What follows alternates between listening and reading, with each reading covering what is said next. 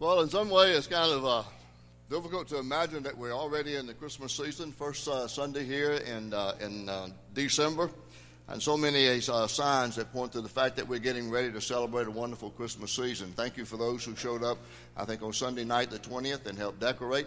Helped to add to the beauty of this season and to our sanctuary. He also noticed the part of the set up here for Two from Galilee, and that will be performed in two performances next Sunday evening. So we encourage you to be here and bring somebody to come with you and celebrate in that way. So many different things that we'll be doing, like Allison has already talked about tonight. The Children of the World in concert. Our family gathering together as a church family on the 14th. It's just wonderful times, all leading up to the celebration of Christmas, and my favorite night of all the years, Christmas Eve, on December 24th. Again, two services at 5 and at 7. So we're going to be celebrating all through this season. And once again, it's that incredible opportunity for us to just kind of step back and look at this marvelous story that God has given to us in His Word about the birth of Jesus Christ, our Savior. And we celebrate that once again and the gift of God's redeeming love in this Jesus Christ. There are many different emotions that go through this wonderful Christmas season, many different reasons that we do some of the traditions that we do. Some people celebrate this as a secular holiday. Some celebrate it as the most significant and meaningful time in their life with the birth of a Savior. I'm really excited and feel very good about the fact that some information out of Pew Research maybe shed some light on the fact that maybe there's a deepening spiritual awareness and growing in the life of our nation. According to Pew Research recent study, they have discovered that 9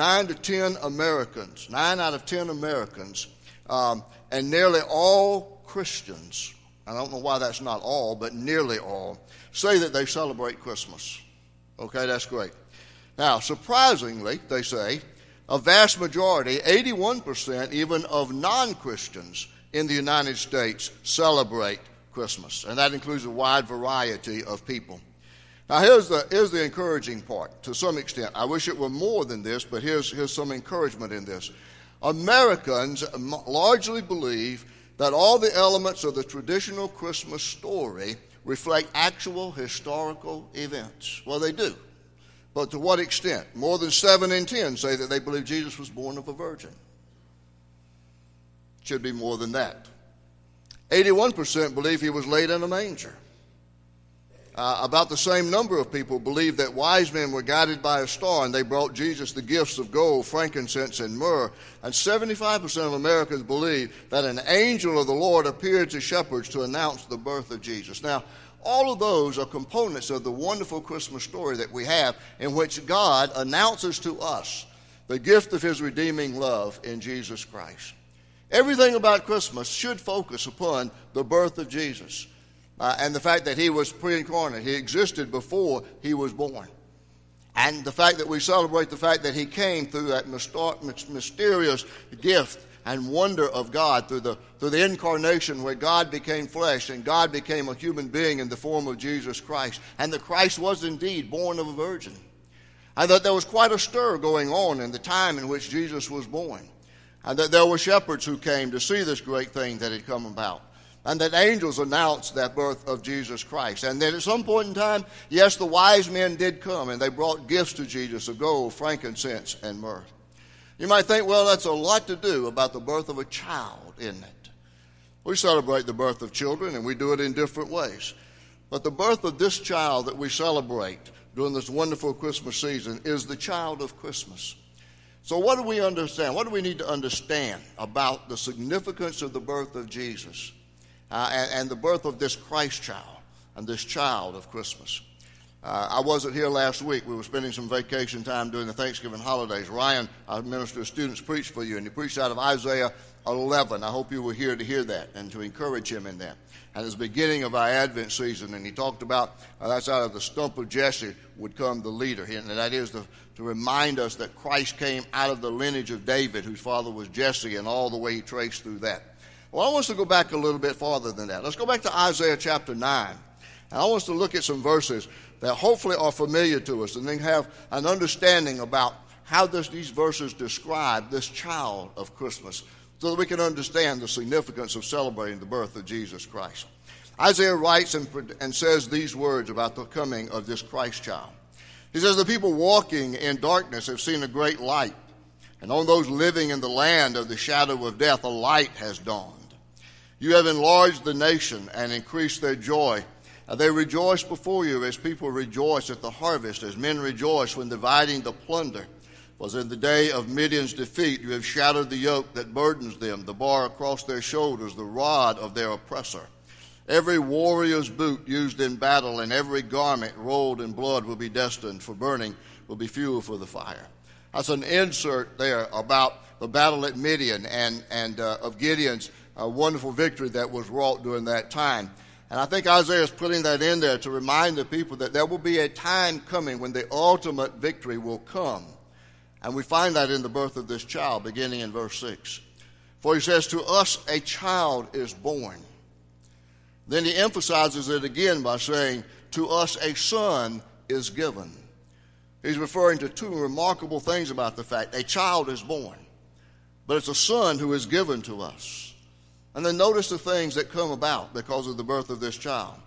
And the government will be on his shoulders, and he will be called Wonderful Counselor, Mighty God, Everlasting Father, Prince of Peace. Of the increase of his government and peace there will be no end.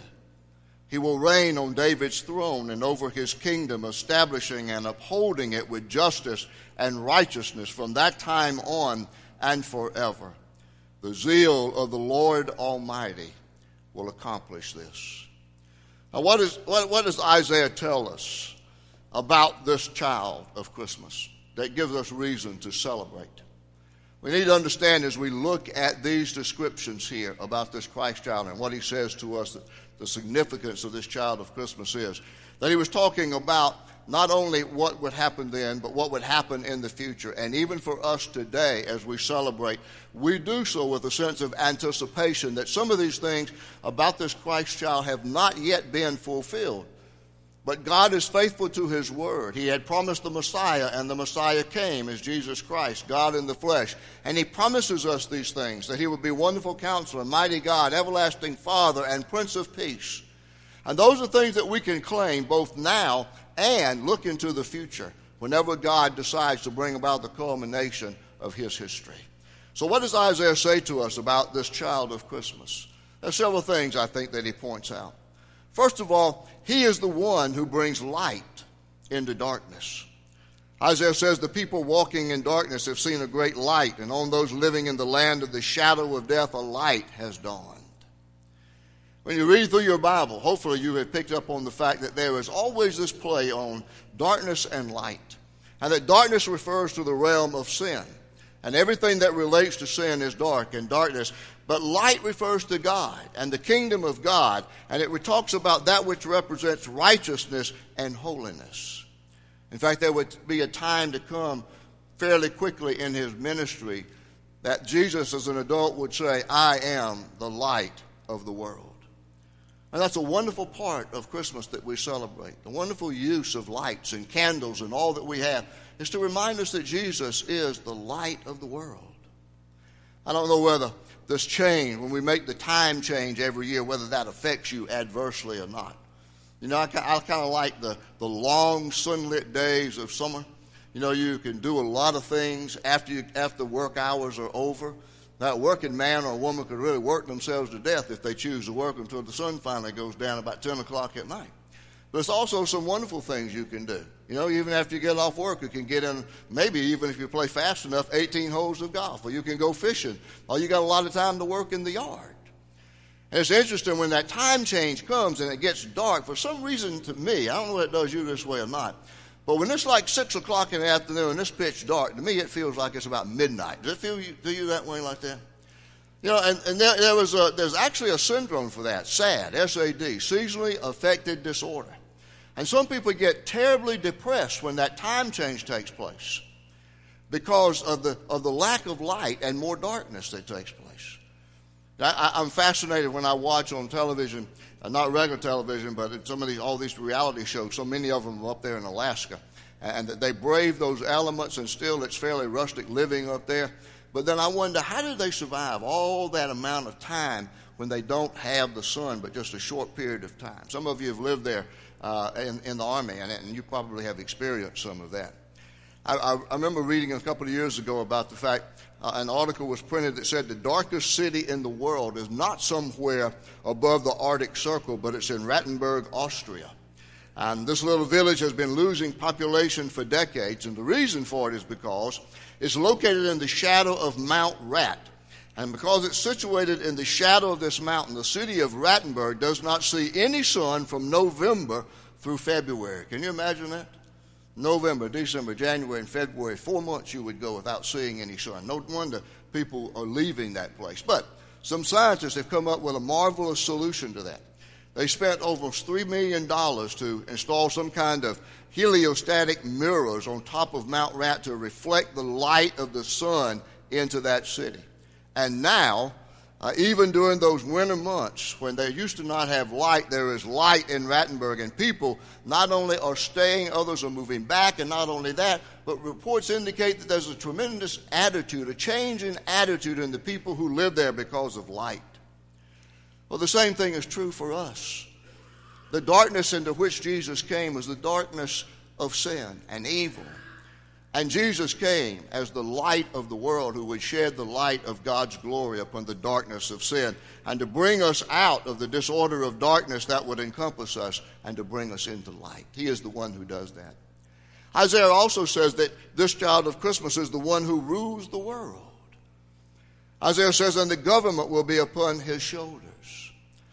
You know, unless you've been in the cave for the last several weeks or so, you know that we have a new president-elect, and all kinds of things are taking place and change in the new regime of government that will be coming into our nation. And we've always had our own form of government here, since we became a free nation. And sometimes we think that that's what rules and governs our country. And we have a very, very intricate system from county and city to state to nation. You know, it's an intricate system of government. Now, I think sometimes we look too much to the government to answer some of the questions that we have. But we go back and we look at this statement that Isaiah makes, and the government will be upon his shoulders. That simply means that Jesus Christ is sovereign, and he is in charge of everything in this world. That means that he is the king. And it's interesting, isn't it, then that when Christ was born, that the wise men came and asked the question, where is he who has been born king of the Jews? You remember also that was not only asked at the beginning of his life, but at the end of his life. That there was asked that Pilate asked Jesus, are you a king? And then there was a sign that was put over him, Jesus of Nazareth, King of the Jews. Pilate asked Jesus, are you a king? And Jesus said, yes, I am a king, but my kingdom is not of this world. And the reality of that is that Jesus rules over a spiritual kingdom now as the sovereign God. But one day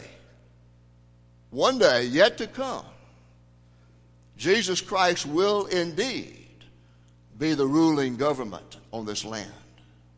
He will establish a kingdom that will be his, and that he will rule in that complete. Every decision that we make should be made as the fact that we acknowledge that Christ is the sovereign God and rules over all the affairs of mankind. We need to remember that he is the one who rules the world. Ultimately, one day great, something is going to happen. And that is that when his kingdom comes on earth, then every knee will bow and every tongue confess that Jesus is Lord to the glory of God the Father. He's the light of the world. He rules the world. Isaiah also says that he is the one who mediates between God and us. He will be called Wonderful Counselor. And when we tend to think about Christ being a counselor, we think of someone who has a compassionate and sympathetic heart and is empathetic to listen to us and our concerns and our needs and to share with us and sometimes help us deal, like counselors that we might go to today, help us deal with some tough issues in life and maybe get another perspective about how to deal with some of these issues, whether it's a personal issue, whether it's family issues, whether there's some kind of conflict going on in your life, whatever it might be. And that's true, that he does act in that role, because the Scriptures tell us that we can cast all of our cares upon him because he cares for us. But there's another role, I think, that Isaiah wants us to understand about Jesus. He's not just a counselor who listens to our concerns and does so with a sympathetic ear, but he is someone that we use as an advocate on our behalf. Like maybe if you've ever had to have a court case and you need an attorney to come and argue for your point, he is someone who does that.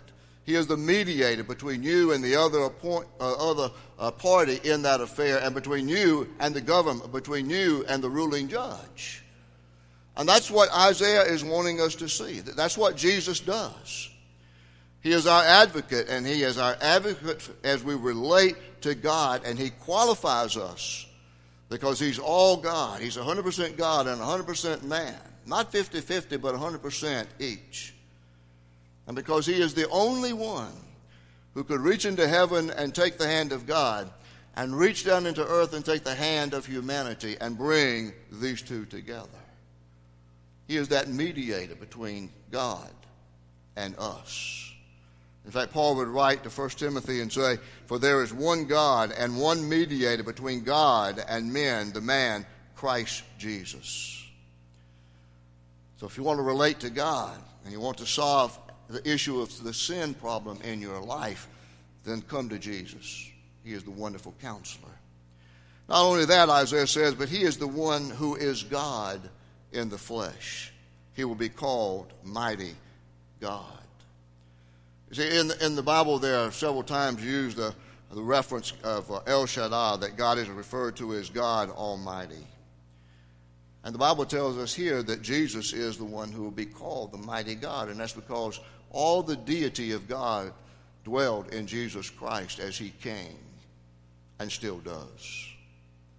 The reality of the Christmas season is that God put on human flesh and came to earth to be with us, as Allison talked about, Emmanuel, to be with us. Not just as Savior and Redeemer, but to be with us in every experience of life. To celebrate with us, to share with us. He is the one who is God in the flesh. It's the mystery of the incarnation, that God came to us in human flesh. We can't understand it. It's a miracle. How did the Holy Spirit come into Mary in such a way that she would become pregnant with the Son of God, God in the flesh? We don't know. But God did. John puts it this way in John 1:14. "The Word became flesh and made his dwelling among us, and we have seen his glory, the glory of the one and only who came from the Father, full of grace and truth." Then Isaiah goes on to say that Jesus also is the one who welcomes us into his family. He will be called Everlasting Father. The word Father relates to a family name, doesn't it?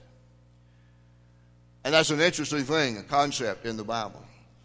In our Bible, this is the only religious literature we find where we are taught we can have a personal relationship like a child to a father in our Christian faith. And that is greater than any other teaching in any other religious literature. No other religious literature of any other form of religion teaches that.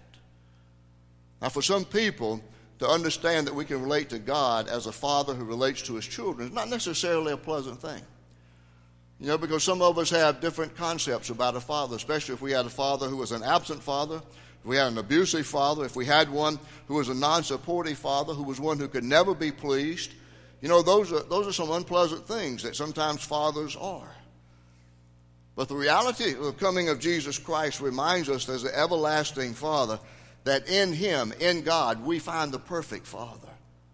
He will never disappoint us. He will never be ashamed of us. He will always support us and encourage us. And then Isaiah says that this child of Christmas is the one who brings peace to troubled hearts. He will be called Prince of Peace. Now, what does it mean that Jesus is the Prince of Peace? What's the meaning of that message that the angels first announced, peace on earth, goodwill towards men? Does it mean that somehow we have lost that message and the meaning of that because we don't live at peace now?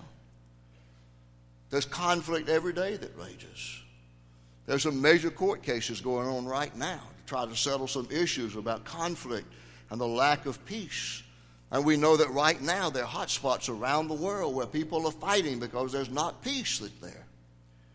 Has something happened that we've missed that? Well, this is what we need to understand, what Isaiah is talking about. That God's concern wasn't necessarily about bringing peace between two people or between nations, even though that does concern him. But his primary concern as the Prince of Peace is to bring peace to troubled hearts and to bring about peace and reconciliation between sinful human beings and a holy and perfect God. And that's what the child of Christmas came to do. That's what Christmas is all about. It's celebrating the fact that in God, Jesus Christ comes to us and brings us the peace from God that only Christ can bring to us. And it's that peace that God is most concerned about that brings about reconciliation between us and God. So, what do we do about this relationship? What do we do about this child of Christmas? We can talk about the fact that he's one of the gifts of Christmas now. He's the ultimate gift of Christmas. He's the reason that we give gifts and share gifts. But I want to share two insights with you about that. In the book entitled Chicken Soup for the Soul, Christmas Magic, there's a story about Kayla Rhyme, who was out shopping with a 3-year-old daughter. And she'd done a lot of Christmas shopping, but she saw one little thing else that she wanted for her daughter. And having a 3-year-old daughter with her, it's kind of difficult to buy it, but she did, and she had it stuffed up under some other things. But observant 3-year-old daughter saw that, little Avery, and she asked about it, inquired about it. She said, I want it. I want that. What is that? What is that? And finally her mother had to say, okay, it's something I saw for you I want you to have, and I didn't want you to see it. And the little daughter said, Avery said, Mom, you know, I got lots of presents already under the tree. I don't really need that for Christmas.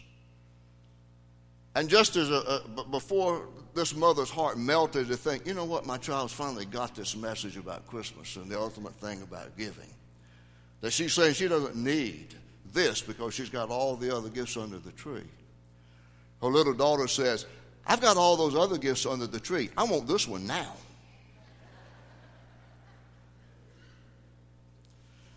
And today you might be sitting here thinking, Jesus is the child of Christmas and all the things that he brings. I want that now. And the reality is you can have that now.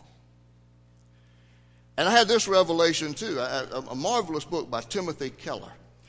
I'm reading about 12 different Christmas books, and this is one of my favorites. Also, Max Lucado has one out, Because of Bethlehem. I would encourage you to read that one as well. But Timothy Keller, in the book Hidden Christmas, says this. He says, there are some gifts by their very nature that make you have to swallow your pride. And he talks about it this way. Suppose you're opening gifts from a friend at Christmas, and you open one, you tear the wrapping off one, and it's a dieting book. And then you tear the wrapping off another gift, and it's a book entitled Overcoming Selfishness. And so you think for a moment to yourself and you say, okay, I'm overweight and I'm obnoxious. What am I going to do about it? Well, to make a difference, you've got to sometimes swallow your pride. Well, the gift of Jesus comes to us as the perfect God for the peace of reconciliation, to rule in your life as the sovereign God, to be that perfect Father in your life. And you can have all of that now. You just have to kind of swallow your pride and admit your need and confess your sins. And this child of Christmas is your gift. And if you've not done that and embraced him as your Savior, then today would be the day to do that. Because you can have this gift now. Father, as we begin our celebration of this wonderful time of the birth of Jesus Christ, your Son, our Savior, we celebrate the birth of this child and the gift of a son. And we do so because it brings to us hope. It brings to us the possibility of that relationship with you. It takes the concerns of our world every day off of our shoulders and puts it on you through Jesus Christ. Father, help us today to understand the significance of this child of Christmas. As we celebrate his birth, let us claim that gift now. And we ask in the name of Jesus. Amen.